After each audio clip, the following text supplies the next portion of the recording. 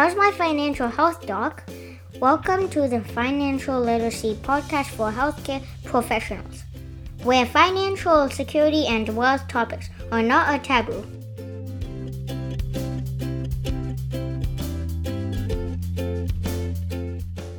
Well, I always learn from you and from Sahan, so it's great being colleagues with you. And maybe if your investments do well, maybe I can afford you can send some money over my way for a hair transplant. All right. All right.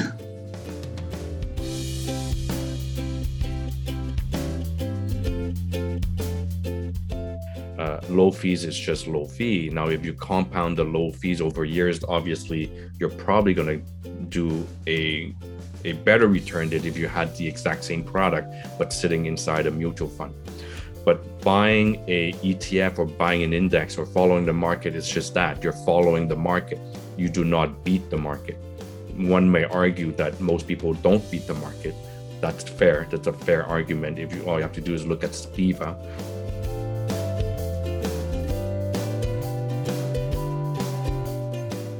I'm not as worried about the ups and downs in the market in the short term.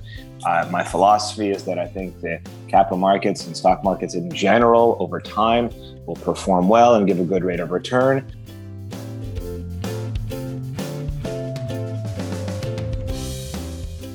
What's the difference between Interactive Broker, which is all do-it-yourself completely, versus a robo-advisor? Because there are some differences there.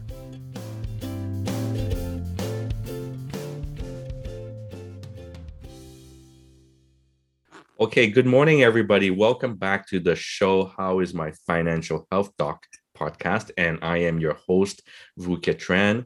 And I am so happy to be here with you guys today because I've got two of my favorite friends on my show today. I've got Sahan and I've got Peter. So today we're going to be talking about a very important topic, which is how to invest, but not really so much about how to invest, is talking about the type of investments tactics that we will use. So we're going to talk about DIY, so do it yourself, and we're going to talk about a little bit about managed portfolio, how we tend to invest when we have a portfolio manager. And we're going to talk about the pros and cons of both.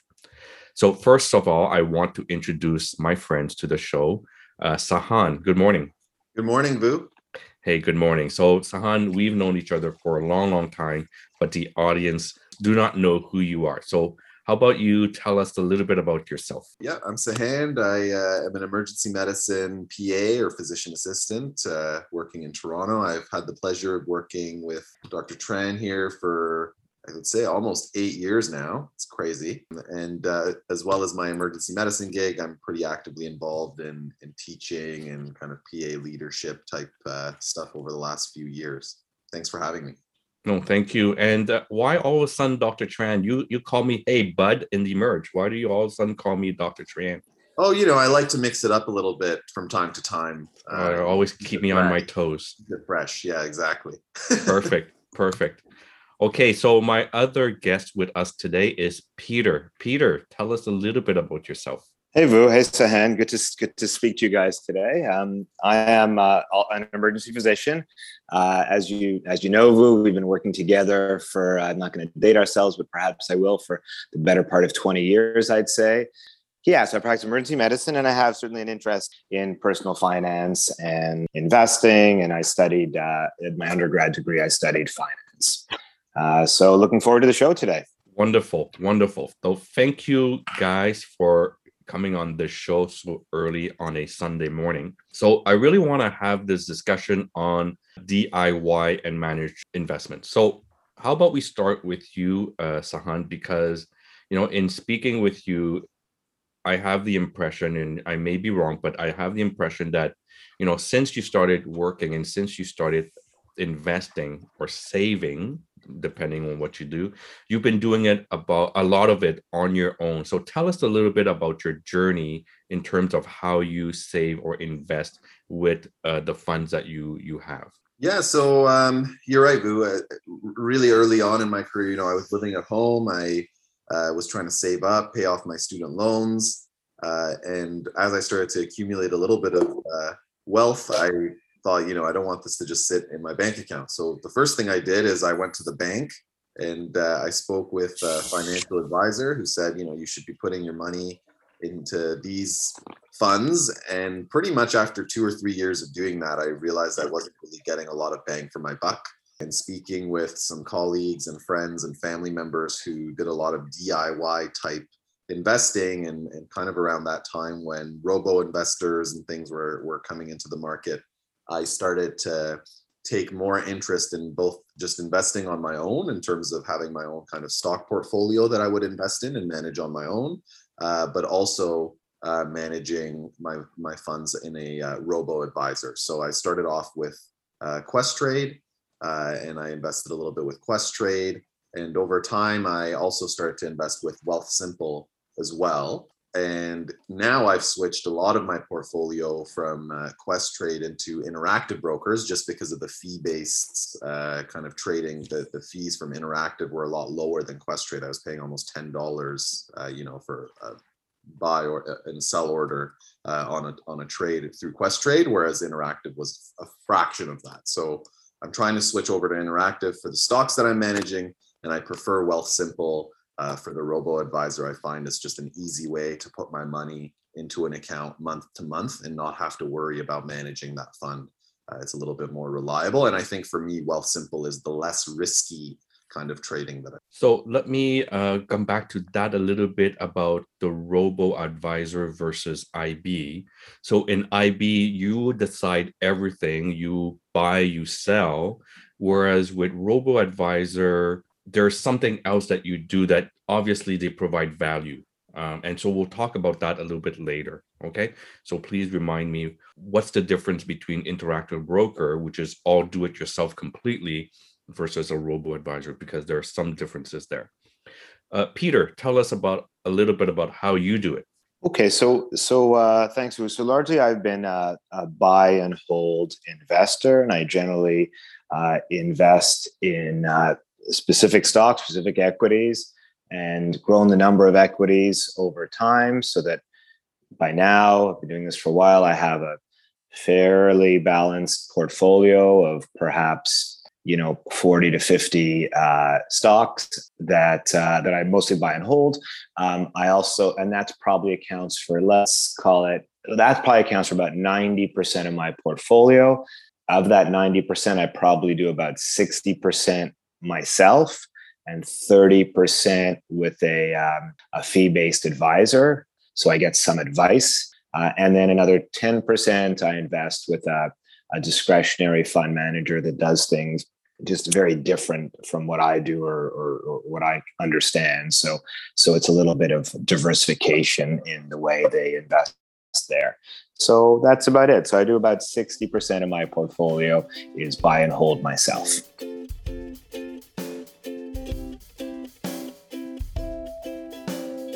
Okay, very good. So Peter represents the hybrid of the type of investing. So Peter has the DIY portion, but he also has that portion that is managed by someone else.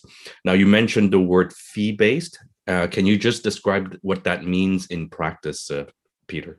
It's not fee-based. I pay a transaction fee per transaction with my advisor, with my, like I said, one of the large banks. So I pay transaction fee. The other investment, the 10% discretionary fund manager, that is fee based. So I pay a fee of, let's say, 2% on that. Whereas the transactions based advisor, I pay certainly much more than you would pay, let's say, a $10 stock transaction. You're paying more because you're paying for the advice that they're giving you. So it's a more expensive transactions-based advice. So those are the three different things that I have. Okay, so just coming back to the one with the bank where you're paying a transaction, it's not like Questrade or Wealthsimple. You pay a certain fee, but it's more than $10, and you do get some advice. Is it similar to, let's say, what Sahan is doing with robo advisor, or it's a little bit more sophisticated than that? No, it's very different. I mean, I think Robo Advisor is very elegant. I think it's a great tool for a lot of people, but it's very different. So some of the benefits is that in the long run, whether I do it DIY, buy and hold, or through my advisor, in the long run, I pick a stock, I invest a certain amount in it, and I have initial transaction fee, whether it's $10 or whether it's more with the fee-based advisor. That's the only thing I pay for the lifetime of my hold on that stock.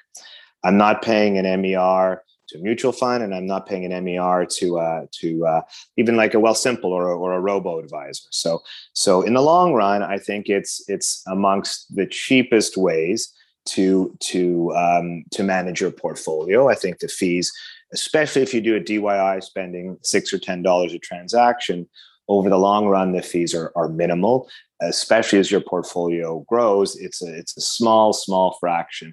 I mean, perhaps on my DIY portfolio, I'm spending, certainly less than much less than 0.1% on fees annually. So much less than 10 basis points. It's probably, I'm sure, less than 5 basis points. That's one of the advantages. It's that it's inexpensive over the long run. I do sell from time to time. So, and there are other cons about it. We could talk about that later. My strategy is mostly investing in mostly larger cap, relatively stable companies. And I can tell you about my asset allocation down the road if we want to go there. Okay. So I just want to circle back to the discretionary portfolio manager. You said 2%. So I just want the audience to be clear. This is 2% of asset under management. Is that correct, Peter? That's correct. And I think actually, in addition to that, I probably pay 20% when they outperform the index of 20% of profits when they outperform the index. So let's say they have a banner year and they do 50% growth and the index does 30% growth. These are crazy numbers. So the difference is 20%. So you might pay a percentage of those profits back to, so 20% of those profits. So let's say on 20%, that would be 4%. You would pay 4% additional fees in like a banner year like that. Right. Okay. So it's called 2 plus 20. Right. So it's a pay for performance. Correct. Right. So and you hope that they beat the market. That's the intent. Obviously. Their incentive is to beat the market, right? That's how they're aligned. Right. Okay. So Peter has a hybrid of DIY, a transaction-based only, and also a asset under management fee-based type of investment. So myself, I am before I talk about myself, I just want to make sure that the audience understand, among the three of us, Peter is the most knowledgeable of all investors, because Peter has a degree in finance. He's been doing this for many, many years. So please, if you're a novice beginner out there, please don't think that this is going to be done easily and overnight, because like they all type of disclaimers on TV, please let the professionals do it. Don't do this at home. You may get injured. So I just want to say that, Peter is a very sophisticated investor. And so what he's doing works for him. But if you're starting off like myself, or you're starting off like Sahan, or, you're a new grad, this is definitely something that needs to be learned over time. So I just wanted to say that so that people don't get the wrong message that, I could do this tomorrow. I want to agree and disagree with you. Okay. Yeah. So I'm going to agree with you in that I agree. This is not something that most people should do. I wouldn't recommend it. And we're going to talk about a lot of the cons of the way I do things, which I don't think is a good idea for most investors. So I agree with you there. I will disagree with you in that I'm not the most knowledgeable investor here. I'm just the oldest. And because I'm the oldest, I have a little bit more experience. Okay. So to that point, not only are you oldest, but you are the one that lost the most hair so far. Yes, that's exactly right. And that's what happens when you manage your own finances, amongst other things. Okay, so a little bit about how I do it. I'm very much like Peter, except for I'm very much like Peter. I do DIY. I would say maybe not 60%. I would say maybe 40-50% I do DIY. So I have my own, believe it or not, several direct investment account. To be honest, I'm not sure how I ended up that way. It's probably stupid, but I've got three direct investment accounts. So one with Scotiabank, one with National Bank, one with TD Bank. And for some reason, I didn't go to Hong Kong Bank, maybe because they didn't have one. But I shouldn't be doing that. I should be consolidating. That's the first point I think I realized just now. But I do a lot of the direct investment account. Two, I do the managed portfolio, discretionary managed portfolio. So I have an account, or I will have an account with a portfolio manager who will, do whatever they want to do, and I just sit and watch them do it, and hopefully they'll beat the market and beat the index. And the third one, which is a significant portion of my assets, are with a managed portfolio that most of us physicians know about. I won't say the name of this company, but within this company, I also get to choose a little bit, maybe not more than a little bit. I get to choose what I want to invest in, and obviously with their recommendation, suggestion, and advice. So very similar to Peter, I think that's how my mix of investments are. Definitely, there are many ways of doing this. Let's circle back and look at the DIY. For those of us who actually do DIY, maybe tell us a little bit what the allocation mix is, or what are the type of things one tend to invest in. So we'll start with Peter, because Peter, you mentioned it earlier. You do a lot of large caps. What else do you do? So that's a great question. I think the asset allocation, whatever you decide, is probably amongst the most important decisions, and as well as rebalancing. Those are probably the two most important decisions you can make, and how you do it is much less important than having that approach. Again, all this boils down to risk and reward, right? Any investment it will have risk and reward, and I'm a long-term investor. I'm not as worried about the ups and downs in the market in the short term. My philosophy is that I think the capital markets and stock markets in general over time will perform well and give a good rate of return. I'm a little bit more focused on growth. Like 25% of my portfolio is, let's say, in the FANG type stocks. That stands for FAANG. That's the mega cap tech stocks: Facebook, Apple, Amazon, Netflix, Google, and Microsoft. So that's probably 25% of my portfolio. Another 25% of my portfolio approximately is the Canadian banking industry, mostly the large Canadian banks and a couple of insurance companies. Probably another 10% of my portfolio is US financials. So I'm heavily weighted to financials and mega cap tech. And then everything else is, I guess, about 40%. So I'm heavily weighted there, and that's a choice I've made. It's not the right choice or the wrong choice. It's just a choice that I've made. That might change, and I might alter that a little bit, but so far I think that's a reasonable place for me to be. And in terms of bonds and fixed income, right now I hold very, very little in bonds or fixed income.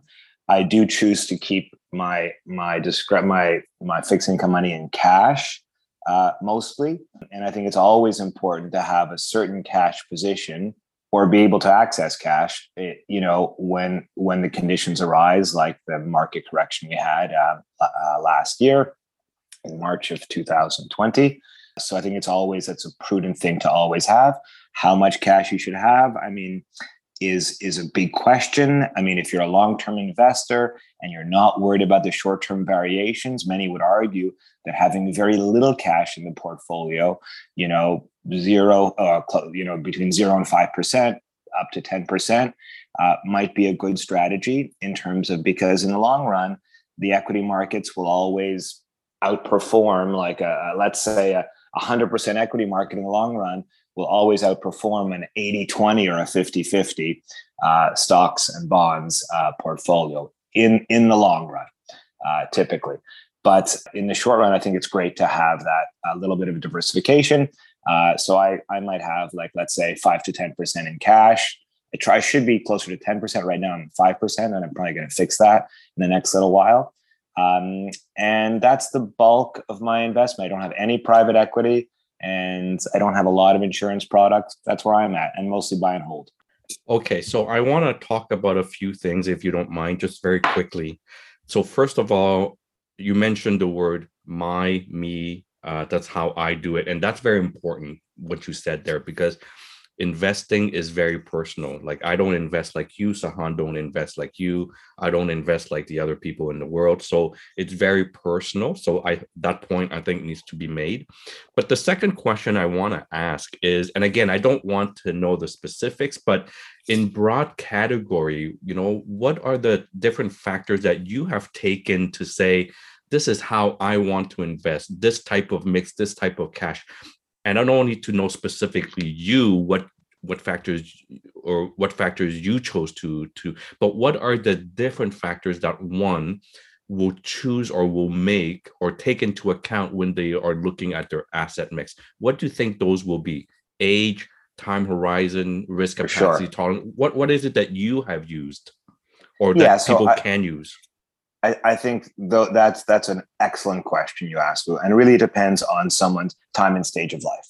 Like, if you're starting out and your goal is, I want to buy a house and I want to come up with a certain amount, let's say $200,000 for a down payment, within 2 to 3 years, your risk tolerance will be vastly different from someone who is, let's say, middle-aged, has their house, mortgage is mostly paid off, and they're, and are saving for retirement, for example, but still have another 10, 15, 20 years to work. So those are totally different things. And I think early on in life, if you have a goal in mind, a purchase in mind, you need to save for that goal, and you need to put that amount of savings in relatively less risky investments. So you may have a bigger cash position early on. Once you've gotten your expenses that you need out of the way, I think at that point, if you have a long time horizon, my belief, I think for most people, if you have your emergency fund and you have your mortgage fund and your cash flows in your family situation are positive, then I think having most of your portfolio in equities in the long run is a way to best optimize return with, I think, an acceptable level of risk. So I think it very much depends on your time horizon, your age, what your cash flow situation is, and it will be vastly different for everyone. Thank you, Peter. So Sahan, tell us a little bit how you allocated your funds in your investment. And again, what are the different factors you have used to make those type of decisions? I think this has been a great conversation, and you both alluded to kind of my thought process, because I consider myself very, very early and immature, and probably not super knowledgeable, at least not nearly as knowledgeable as you guys when it comes to investing. So I'm still trying to get a hold of investing still early on in my career. My trajectory, I guess I'll answer your second question first, which is, when I first started, I was definitely much more risk tolerant, and investing to me outside of the mutual funds and other things that I'd invested in was more so just trying to learn how to invest. So I'd allocated, a small lump sum of money, 5% of some of the money that I was saving to stocks, to kind of learn how to actually even invest in stocks and to do it myself.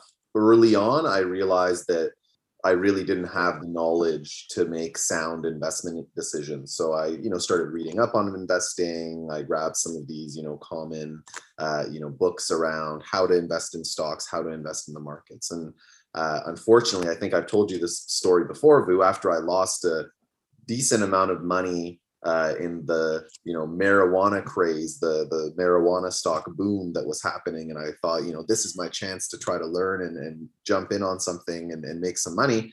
I started to shift my focus from investing into smaller cap stocks to more like yourself and Peter, investing in large cap stocks through Interactive Brokers and trying to hold it more so for the long term. So right now, my portfolio with Interactive has really shifted more towards the technology side. So I have about 50% of my holdings in tech, and that's similar to Peter is in the FANG M stocks. I have about 13% in telecommunications, 13% in consumer cyclicals. I have about 6% in financials sector. I have about 5% in cash. So those are the majority of my holdings in my interactive account. I still do dabble a little bit in smaller cap stocks, but I really honestly look at that as gambling, and that's more just for fun for me. That I have a bit of playing money. If you think that maybe there's an interesting opportunity and you realize that you can totally lose all of that money, I still will dabble a little bit, but my long-term goal has been to shift my allocations into larger cap, more stable stocks, and to continue to supplement those stocks over time. And similar to Peter, that kind of buy and hold strategy with stocks that are reliable and are going to recover whenever there's, whenever the market flips and you see the downtrends in the market, I can hold on to them and they'll eventually recover. So that's my strategy with my interactive brokers and my stocks. In terms of Wealthsimple, that really for me is just my account that I'm putting money in regularly. I'm not touching it. It's all buy and hold. I invested into a TFSA, and it's more of a balanced portfolio. So it's not nearly as risky as the other trading that I've done. In terms of the allocation, it's about 50% equity and 50% fixed income and gold. And so I have 10% in the equity market. I have 10% in global equities, 10% in US equities, 10% in international equities, and about 5% in Canadian equities and 15% in emerging market equities. And then the remainder is in fixed income and gold. About, 0.5% is in cash of that, 4% is in gold, 15 in company bonds, and then 30 in government bonds. I think there's something you said that I would like to maybe just dwell on. So your Wealthsimple account is your TFSA account. That's where you save in your TFSA. You've chosen to go balanced, and you've chosen to take some risk, but also have some security in bonds. My opinion and my view of a TFSA is to go as risky as you can tolerate. The reason I say that is because a TFSA, you pay, it's post-taxed, you pay your tax, and then whatever money you have left, you invest in a TFSA, and whatever is invested and grows into that account, when you take it out, it will not be taxed. And so for that perspective, most people who will advise will say in your TFSA, you actually put and say and invest in the most risky thing you can tolerate, as opposed to a more balanced account. You do that with an RSP account, but with TFSA, you tend to be at the highest of your risk tolerance, because whatever you make and how fast it grows, everything comes out tax-free at the end. So that's where you should sort of gamble and play with your money. So that's the mindset of most people when they talk about TFSA. Peter, can I just add a comment to that, Vu? Yeah. So you're talking about asset location. We're talking about asset allocation, equities, bonds, gold, private equity, which is an important discussion. Now you're talking about asset location, where we put our assets. So do we put in TFSA, a non-registered investment account, an RSP, right? So there's a lot of debate about asset location. I agree and disagree with you about that. You're right. There is an advantage to having capital gains, not dividend gains, but capital gains in your TFSA. So perhaps you might want to choose companies that you project will have capital gains and minimal dividends. So an example of that is a company like Google. Google would be a good stock to perhaps own in your TFSA. They're never going to pay a dividend. And hopefully over the long run, they'll have long capital gains. So you're talking about other risky stocks, true. But risky stocks, the only thing I'm going to say is, there is this hypothesis out there about that, but risky stocks don't always mean better returns. Okay. So really, asset location is, I always stress asset location, but it actually adds probably less than 30 basis points to your total return if you optimize your asset location. So I think it's probably better just to see your overall portfolio. And yes, if you have a choice, the stocks that you think are going to have longer capital gains over the long run should be in your TFSA. In your RSP should be more US dividend paying stocks, because if you're going to have US dividend paying stocks, you want to put them in RSP because you don't pay the 15% withholding tax. And then in your Canadian non-registered account, you may want to have, that's where you put most of your Canadian dividend stocks. But I think all that might get you 30, 40 basis points a year, if you do that perfectly. So much better to know your full asset allocation and don't overweight something unintentionally because you're piling up on a certain asset location. So that's the only thing I would say, but I agree with your comments.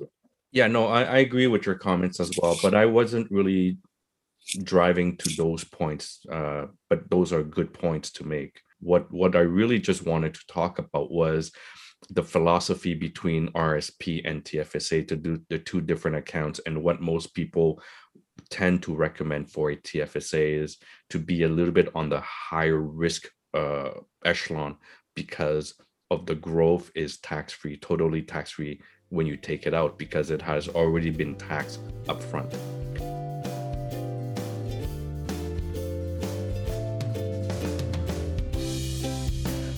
But the other thing that I wanted to talk about that nobody has talked about, which is, I think it's a point that must be made.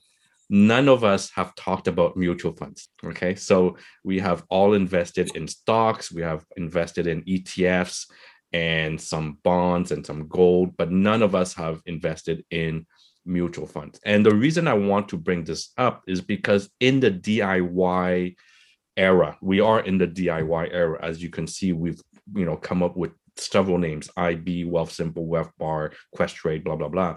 All these are DIY, and the DIY movement is to move away from fees.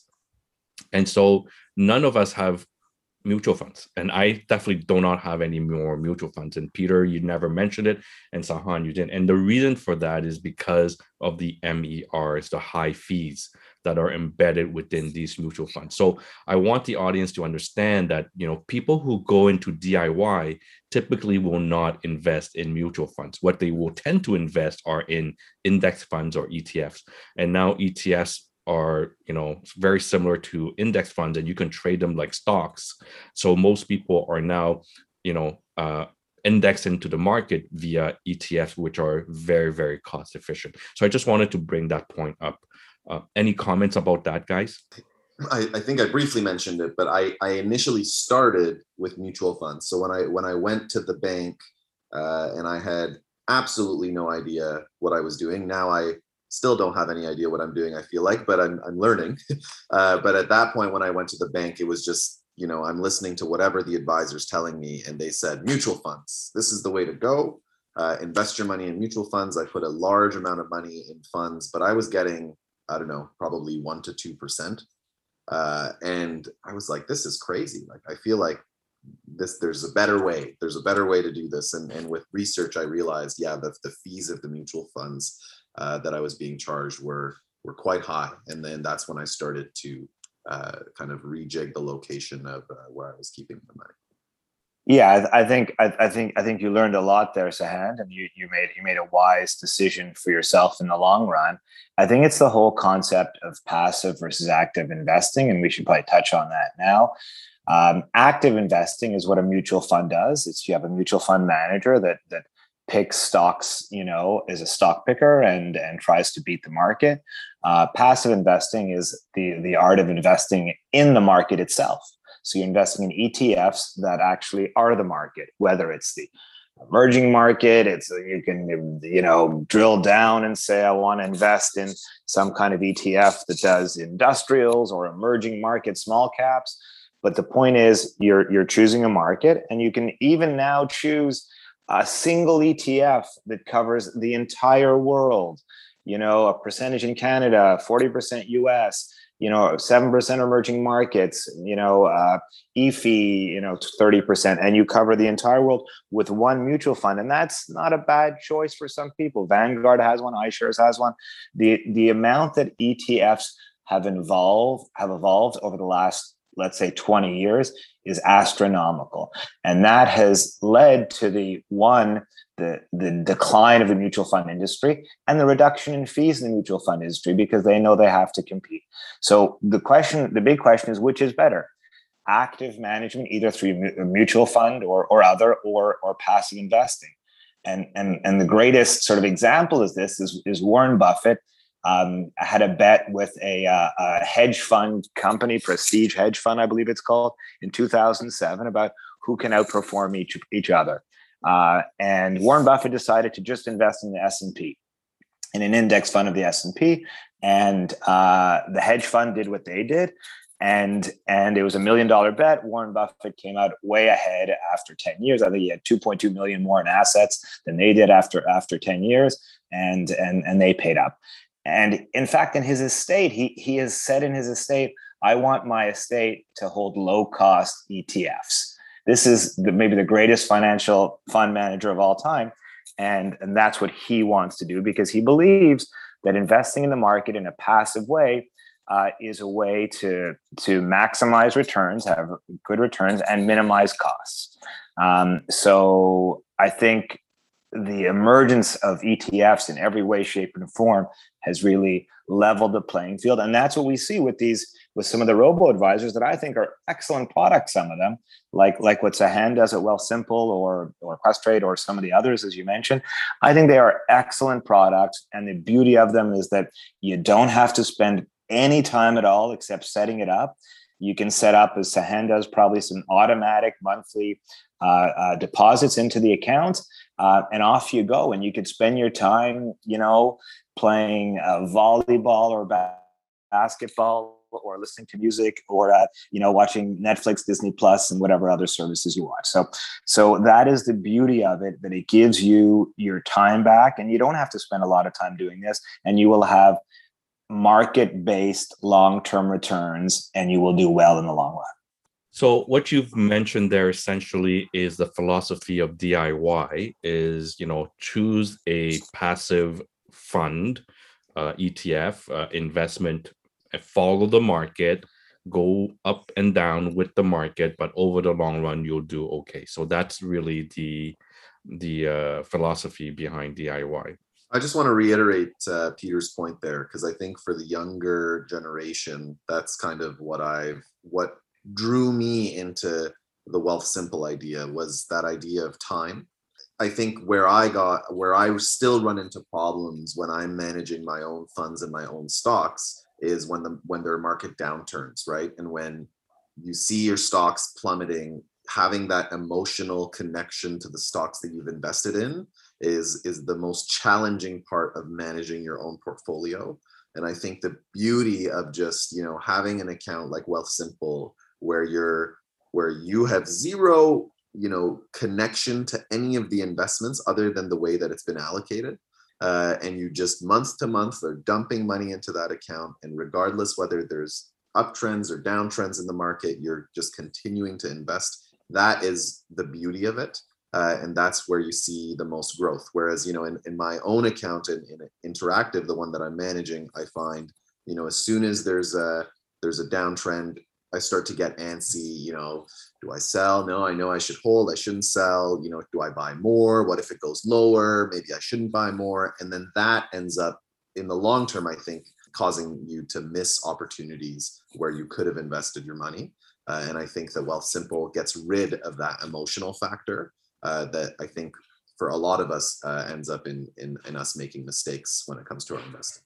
Okay, can I add something, Vu? Yeah, of course. Go ahead. So I think Sahad made a brilliant point. I think the reason why retail individual investors don't do well managing their own assets on their own is exactly that: emotional investing. Okay, and I mean, this is probably one of the most important concepts. Really, to make money, you have to do two things: you have to buy low and sell high. But when there's a market downturn, and that's all you have to do. It's as simple as that. There's nothing more to it than that. But when there's a market downturn, and we see our portfolio going down, 10, 20, 30, 40%, it's like, okay, this is enough. 40%, I got to get out. When is this going to stop? Right. And that's the worst possible thing you can do. But we all do it. We all succumb to those normal emotional pressures. Now, I mean, they've done studies on this, and they showed that, when you it's counterintuitive, but when you lose money, when you lose whatever amount of dollars, you lose $1,000, you make $1,000. The emotional negative hit that you take when you lose $1,000 in the market is twice as great as the emotional benefit you have when you make $1,000 in the market. So if you have this increased emotional toll telling you, I can't take this and I can't stomach this anymore, I have to sell at the very moment where you should be buying, right? Then, it's very hard to get market returns. So when you do it yourself, you're generally going to get below market returns. And one of the main causes is emotional investing. The other issue that Sahan mentions, I think he briefly touched on that, is the rebalancing that you get with robo-advisors. So again, here I am. I'm a DIY investor, buy and hold on my own. But I'm saying for most people, I think the rebalancing and the lack of emotional investing, I think for a lot of people, the robo-advisor way is a brilliant way to go. Thank you, Peter, for that. I just want to point people to my episode on rebalancing. That's why I did that episode, so that all the people who are investing, whether you are DIY or not, you should be thinking about that. So I want to come back to this point, Sahan, because I mentioned it earlier. There's a difference between IB and Wealthsimple and Questrade. And, it seemed very obvious to us because we're talking about it, but the audience may not know. So what is it that about these robo-advisors that they do that IB doesn't do? Because IB is just a trading platform for you to trade, but robo-advisor actually gives you something more. So what is that something more that you said, I'm removed from the market. I invest my stuff with this platform, Wealthsimple, and there's something that they do that I'm not putting my emotions into it. So what are those things that they actually do? So, I mean, the robo-advisor, it essentially is managing your funds for you. So when you sign up with a platform like Wealthsimple, I mean, Interactive Brokers, Questrade, these other platforms also usually have an option to, have your funds managed and to have someone look over your portfolio, but they charge extra fees for that. An account like Wealthsimple, although Wealthsimple also now has Wealthsimple Trade, so you can also trade on Wealthsimple yourself if you wanted to. The idea is you sign up, you go onto their website, they ask you a bunch of questions to kind of gauge your risk tolerance and your long-term and short-term plans, and then it essentially allocates your funds for you. So the robo-advisor will make decisions on where to put your money based on your preferences and your risk tolerance. And then once you go through that, you essentially, if you could do, monthly deposits at your own will, or you can set up a way of having essentially monthly withdrawals from your account every month. For me, I set a certain limit to be withdrawn from my bank account and put into my Wealthsimple account, and that will get allocated based on the preferences that you've chosen in advance. So really, from my end, the only thing that's happening is the money's leaving my account and going into my Wealthsimple account, and the robo-advisors doing the rest of the work. The only real work from the investor's end is that first stage of signing up, where you answer, all of those different questions to determine how your portfolio and your money should be allocated in the market. And so does the robo-advisor also rebalance for you?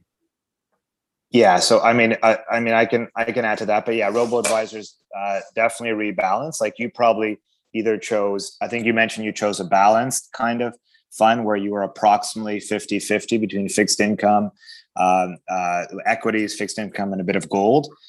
So that's their mandate. They have to rebalance.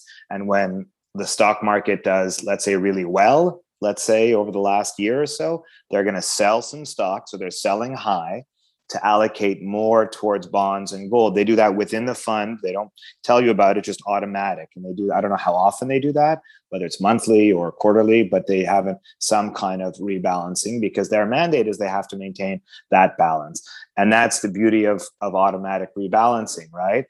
Again, automatic rebalancing, if you're automatic rebalancing in March of 2020, you would do the exact correct thing. You would be, your stocks have gone down, your fixed income has gone up. So the robo-advisor or on your own, you would take some fixed income and buy some equities after they're down 20, 30, 35%.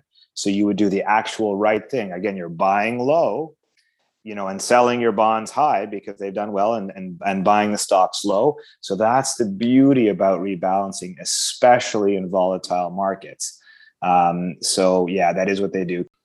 Yeah, no, it's just a comment. I just logged onto my account, and I mean, they have a very clear disclaimer here, which, beautifully summarizes everything that Peter's and you've mentioned, Vu, which is, again, when you go into the account and you look at the holdings, they just say, again, this represents your current portfolio holdings. The equity and fixed income split will draft away from your target mix due to market fluctuations, but will automatically rebalance your portfolio as needed.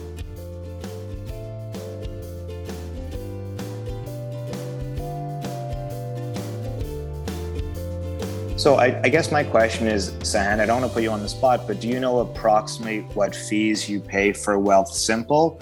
Do you understand the fee structure? I don't know the exact number, Peter, to be honest with you.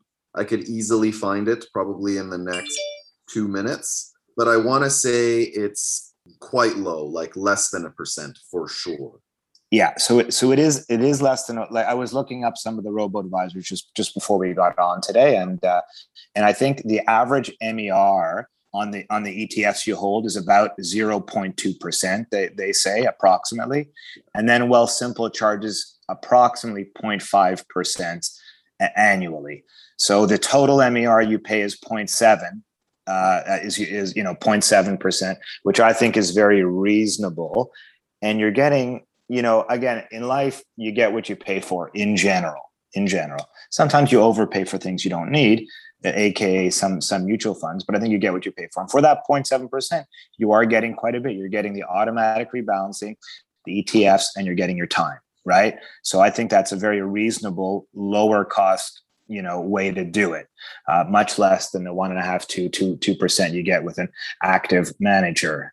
So there are some costs there, but I think those are well worth it and very reasonable costs compared to mutual funds and active managers for sure. So I think this is a great segue to go into the pros of DIY, at least the way that Sahan has been doing. So he's been doing a little bit of self investing with IB and also a bit of robo-advisor. So both of which are DIY. So Sahan, after all these years of playing around with this, what would you say the pros of doing this are? So I think the pros are, you have control of your money, right? And if you enjoy investing in finances, early on, when I was with the banks and with mutual funds, I knew nothing. And I also really was so focused on my career that I was not interested in managing anything.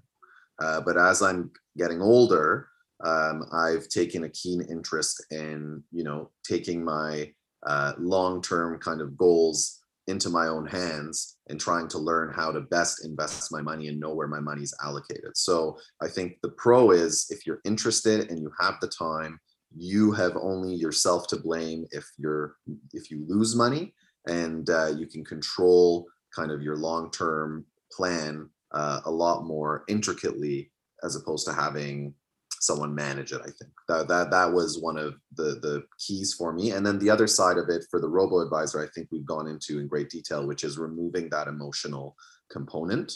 I still really enjoy doing my own DIY investing through stocks with Interactive, but again, that's a little bit more risky. And I find that there is still a little bit of that emotional component that I'm working on over the years to try to, again, buy whenever there are downturns and try to avoid getting affected by seeing just the number in terms of the investments that I've made, and really focusing on just picking solid stocks that I know will recover whenever there are downturns in the market. You are interested in it, but some people, one, are not interested in it, and two, they fear the market. So they won't do the DIY, they won't do the IB, they don't do the Wealthsimple, they'll stick to GICs, right? So that's the flip of the coin. But I would say that the other pro of DIY is that now we have very sophisticated ETFs, as Peter mentioned, that you can buy the entire world and just buy it and sit on your couch, like the couch potato type of strategy. So it's simple, it's easy, and the costs are reasonable, right? The fees are reasonable. So I think that's another pro. Peter, any other pros that you can think of doing DIY yourself? Yeah, I think one of the main pros is the fee structure for sure. There's no doubt that, with a buy and hold, I mean, my buy and hold equity strategy, paying minimal, let's say a $10 fee per transaction and holding that equity for, 30 years is one of the lowest cost strategies possible. So that's the best part of the strategy. Lowest cost, unfortunately, does not always mean best returns. So I think you have to be cognizant of that, because I don't expect to significantly beat the market in the long term. I think I'm not smart enough or savvy enough, to do that. But the low cost structure will help me in the long run, and I think I'm happy with my risk tolerance that I've created. The downsides, to, let's say, having a bit more active personal, DIY investing and not doing the robo-advisor side, is that you need to watch things more carefully, and it's the time that you spend. You do spend a fair bit of time, depending on how you want to structure things, but you can spend a fair bit of time doing this. I sort of like, global geopolitics, so that's stuff that I read anyways, so it interests me, and the time I spend, whether it's, an hour or two, or even sometimes 3 hours a week, is not, I'm okay with right now. But certainly, I think there is, that's the biggest con, is that the amount of time you need to manage it on your own. And I think, again, the way I do it, I wouldn't recommend most people do. I think it's riskier. And I think that in general, if you can have, I think the fee structure of robo-advisors, you get a lot for the small amount of fees that you pay. You get peace of mind, you get your time, which is the most important thing of all. And you get safety. You get safety because they're going to automatically balance. And we talked about take away the emotional investing. So I think for most people, that's a great lower cost, not very low cost, but lower cost way to get big bang for your buck. I agree, Peter. I think you mentioned something that I want to bring to the discussion, because we'll talk about this when we talk about managed portfolios, is that you mentioned low fees doesn't always mean better returns. And that's important to remember. Low fees is just low fee. Now, if you compound the low fees over years, obviously you're probably going to do a better return than if you had the exact same product, but sitting inside a mutual fund. But buying a ETF or buying an index or following the market is just that. You're following the market. You do not beat the market. One may argue that most people don't beat the market. That's fair. That's a fair argument. All you have to do is look at SPIVA. SPIVA stands for S&P active investment versus passive investment. So SPIVA, if you look at that, the data show that 86 to 90% of the time, portfolio managers do not beat the index. That's the data out there. But the point that I wanted to make is the point that you made earlier, Peter. Just because we're going low fees doesn't necessarily mean we'll do better.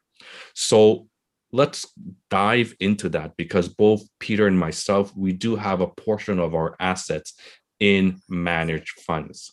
And when I say managed fund, I don't necessarily mean mutual funds. I mean our funds are being managed by someone. And so we do pay a fee for that. So in Peter's example, in the fee structure of asset under management, he pays 2%.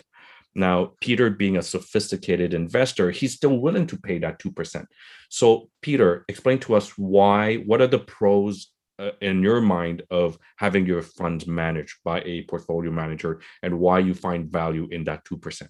Okay, so I think it all goes down to risk reward, right? I mean, and the key word is diversification. We can diversify many ways. And, I don't think diversification for the sake of diversification is necessarily important, but I think you should have some diversification in your assets. You don't want to have all your money in Shopify, although you'd have done very well of late. That's a very risky way, or all your money in Tesla or all your money in GameStop. That would be the least diversified way to go about things. So my money is mostly in equities, mostly North American equities. And I've given some of it to someone that does hedging and IPOs and other things that is way out of my comfort zone or things that I do. So they will have returns that will be different from the market. Okay. Whether I hold a basket of stocks on my own or have a robo-advisor invest in ETFs, my returns will likely be similar. They'll approximate the market. This person's returns will be probably vastly different from the market. Some months outperform, some months underperform. But that diversification in and of itself reduces risk. Again, you can go crazy with diversification and diversify, until you have no risk. But I think that's too much. You can have too much diversification in my mind as well. But some diversification, like meaning with your stocks, having some in Canada, perhaps a bit more in the US and some internationally, is a good way to go about it. Most advisors would recommend that. That's one aspect of diversification. Another aspect is having some in equities and some in fixed income or cash or GICs. That's another aspect. Sahand also has another way. He has some in gold. That's another aspect of diversification. And this is just yet another aspect. You might touch upon other ways to diversify your asset allocation down the road, like private equity and insurance. And those are other ways. I don't think you need to diversify in everything necessarily, but this allows me some diversification in my equity portfolio. So I think you brought up one point that I must stress here. You find value in paying 2% to this company or person because this company or person's goal is to be different from the market, hopefully bring you better performance than the market. But the key word that you said was he brings value in doing things that you don't know what to do and you have no comfort in. For example, you mentioned IPO, so initial public offering. So they play into that. They play in those type of sectors. They will hedge, which I don't know how to hedge. I don't even know what a hedge is, and I don't even know where to begin. So if these people play in hedge funds and they hedge with different tools and vehicles, well, that's something different. Plus, a lot of these portfolio managers will also have access to private equity type of portfolios and products. So you mentioned you could diversify and do yourself and invest in private equity. But if I didn't know how to do that or didn't know how to access that, well, if I wanted to play into that, how can I do it? Well, these portfolio managers will do that. And they'll do that and choose the vehicle and the product based, again, on your goals, risk tolerance, risk capacity, time horizon, and also taking risk into account. So they have access to all those things that me as an individual, one, I may not understand, two, I may not have access, or three, I'm too emotionally attached to be investing in it, even though it's for my own good. So that's why you find value in that 2% that you pay to a portfolio manager. Did I get it right, Peter? Yeah, I think that's about right.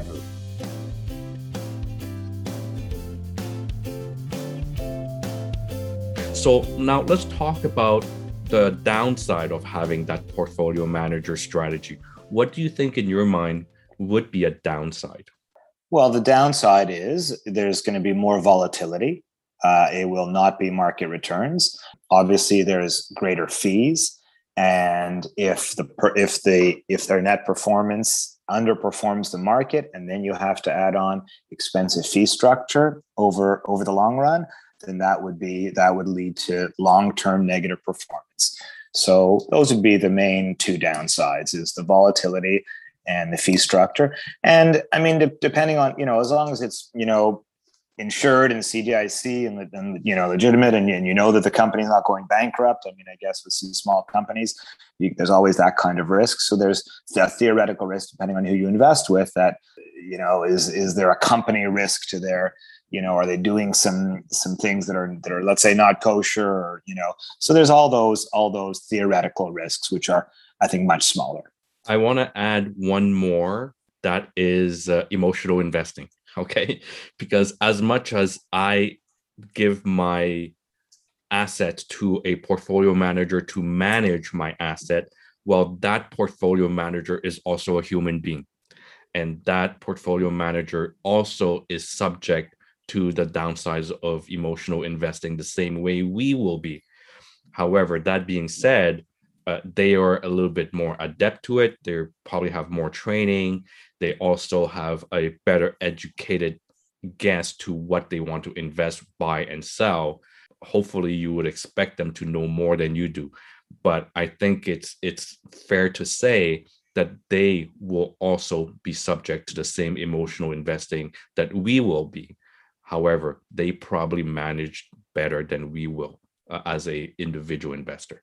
I would hope that if you're giving your money to a professional fund manager, they would be aware of the pitfalls of selling low and buying high. So that's sort of basic stuff. So I would say that most would be able to manage that, but you're right, depending on their mandates, and sometimes they have to meet month-end quotas and they want to lock in gains or minimize losses. So you're right, they all have their own things but I'm less so worried about professional fund managers, bias towards emotional investing, although it's possible in a smaller operation for sure, than it is for retail investors like us. We are much more prone to that. Absolutely agree. But I still believe that we're all human beings and we are all emotionally attached. I've learned that this saying, I don't know if you would agree with me or not, every decision is made emotionally and then we rationalize it later. Interesting.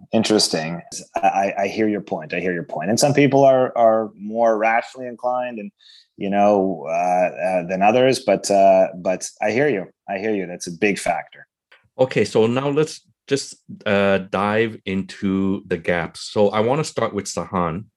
For someone who does DIY purely, now knowing what you know now versus 3-4 years ago, and maybe seeing into the future and seeing what Peter and I do, what do you think are the major gaps in the DIY strategy in your mind currently?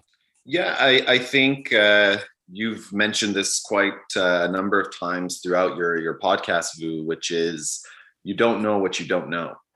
And I think every time I speak with someone who's been doing it longer, who has more knowledge, who has made their own mistakes and has learned from them and is wise enough to want to share those with me, I realize that there's so much that I still do not know.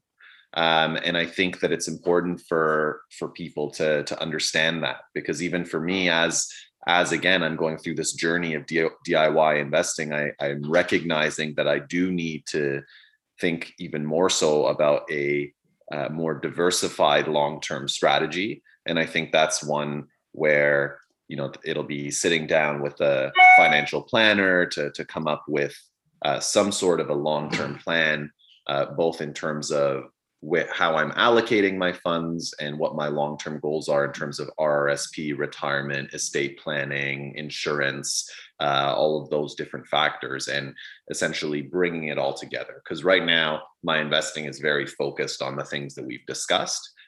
Those other things are still somewhat lacking, and I'm going to need guidance in order to be able to do that. Okay, thank you. I think you brought up a few points that I just want to stress here. DIY investing is really just that. It's about investing. And I think you recognize that you need a financial plan. So what I commonly see, and unfortunately I commonly see this, is people who do DIY. I'm not talking about you, Sahan, but people that I commonly see doing DIY is they really focus on the investment. right? Because that's what DIY is I'm going to focus on the investment, do it myself. But they forget that, building financial security is not just about investment. It's about the other domains of building financial security. And you've mentioned many of them: estate planning, tax planning, risk mitigation, wills, having an emergency fund, and insurances, right? So I hope that people who do DIY recognize and realize that DIY is just about investment.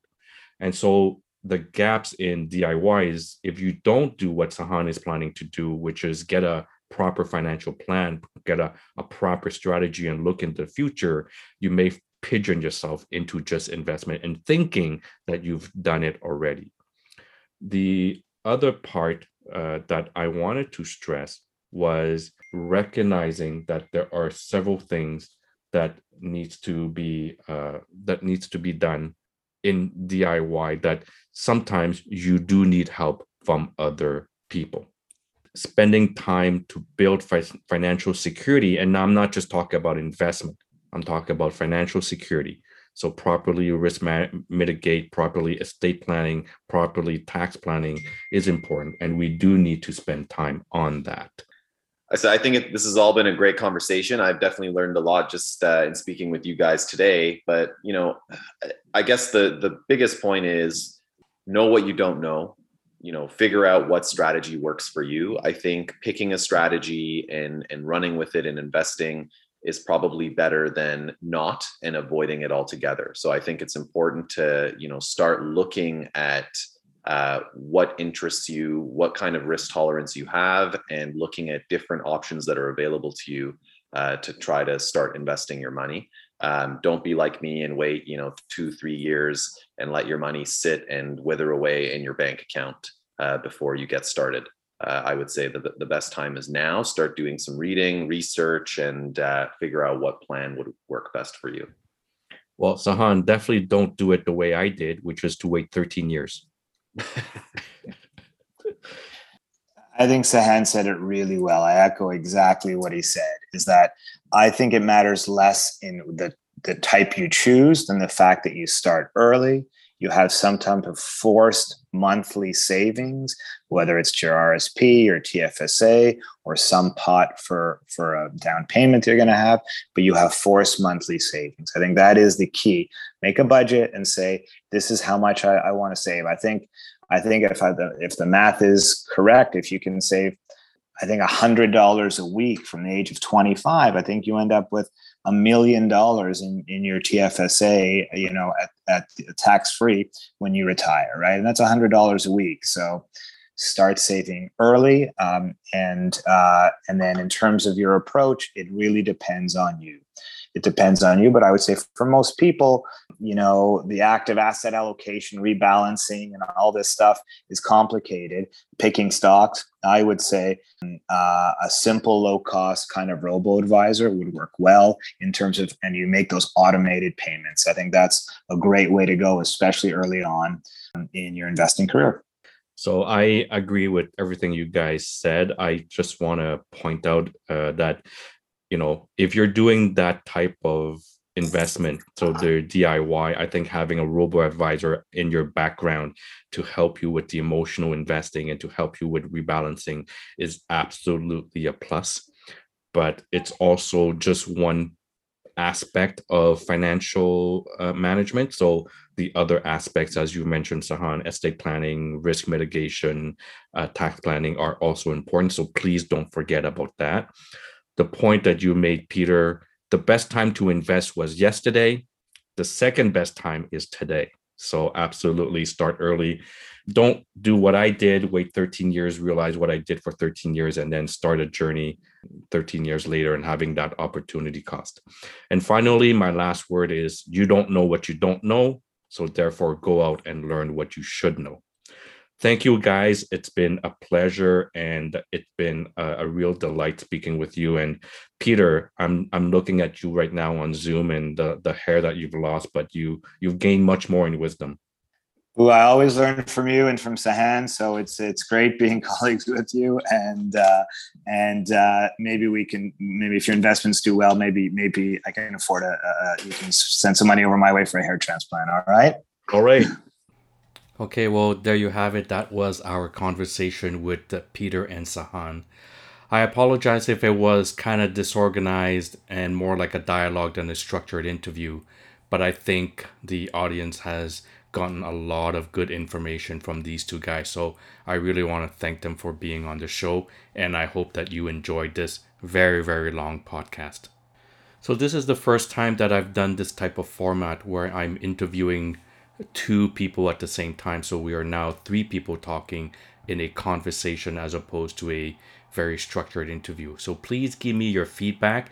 Tell me if you liked it, you didn't like it, and tell me if you want to hear more of this. So email me at hmfhd2020@gmail.com, and I'm very happy to hear your comments as well about any other financial topics you heard on my podcast or on another podcast.